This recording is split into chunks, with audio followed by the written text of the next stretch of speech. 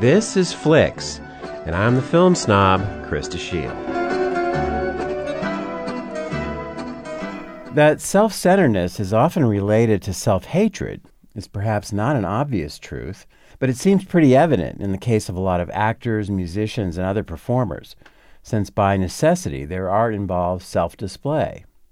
Writer-director Alex Ross Perry loves to explore these ideas, especially in terms of relationships and creativity, as in Listen Up, Philip, a movie about a pretentious writer that I reviewed here back in 2014.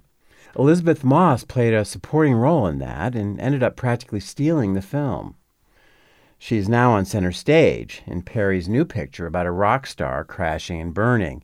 It has an evocative title, Her Smell.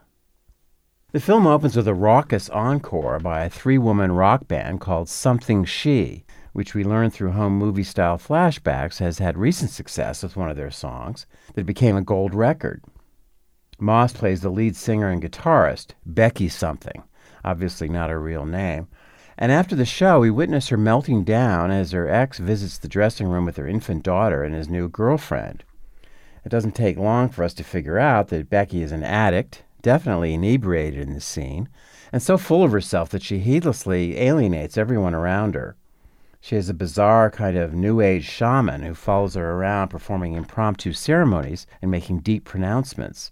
When a pop star named Zelda, played by Amber Heard, shows up offering to make Something She the opening act on her new tour, Becky goes into full nasty mode, mercilessly ripping apart her music.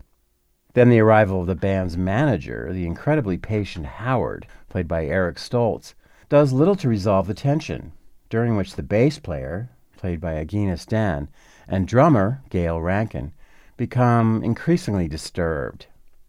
The scene is played out in what amounts to real time, and that is Perry's strategy throughout the film, which has 5 scenes in total. The second scene is in a recording studio where Becky ups the ante, and the third is prior to a concert for which she shows up hours late, and where we meet her long-suffering mother, played by Virginia Madsen. But to say that Becky is hard to take is an understatement, and the film pushes the audience to the limit, just like the characters. All I can say is, you need to hang on, because I can assure you there is a payoff, and it comes in the last 2 scenes, in which Becky must finally face the wreckage she's created.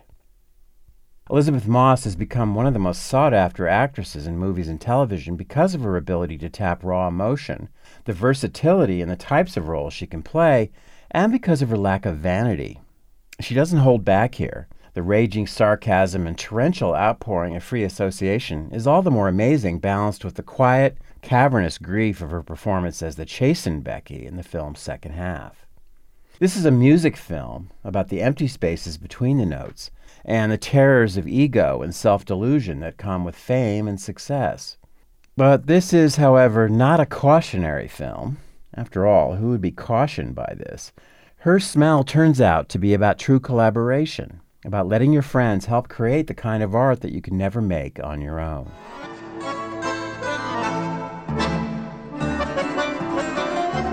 This has been Flicks, and I'm the film snob.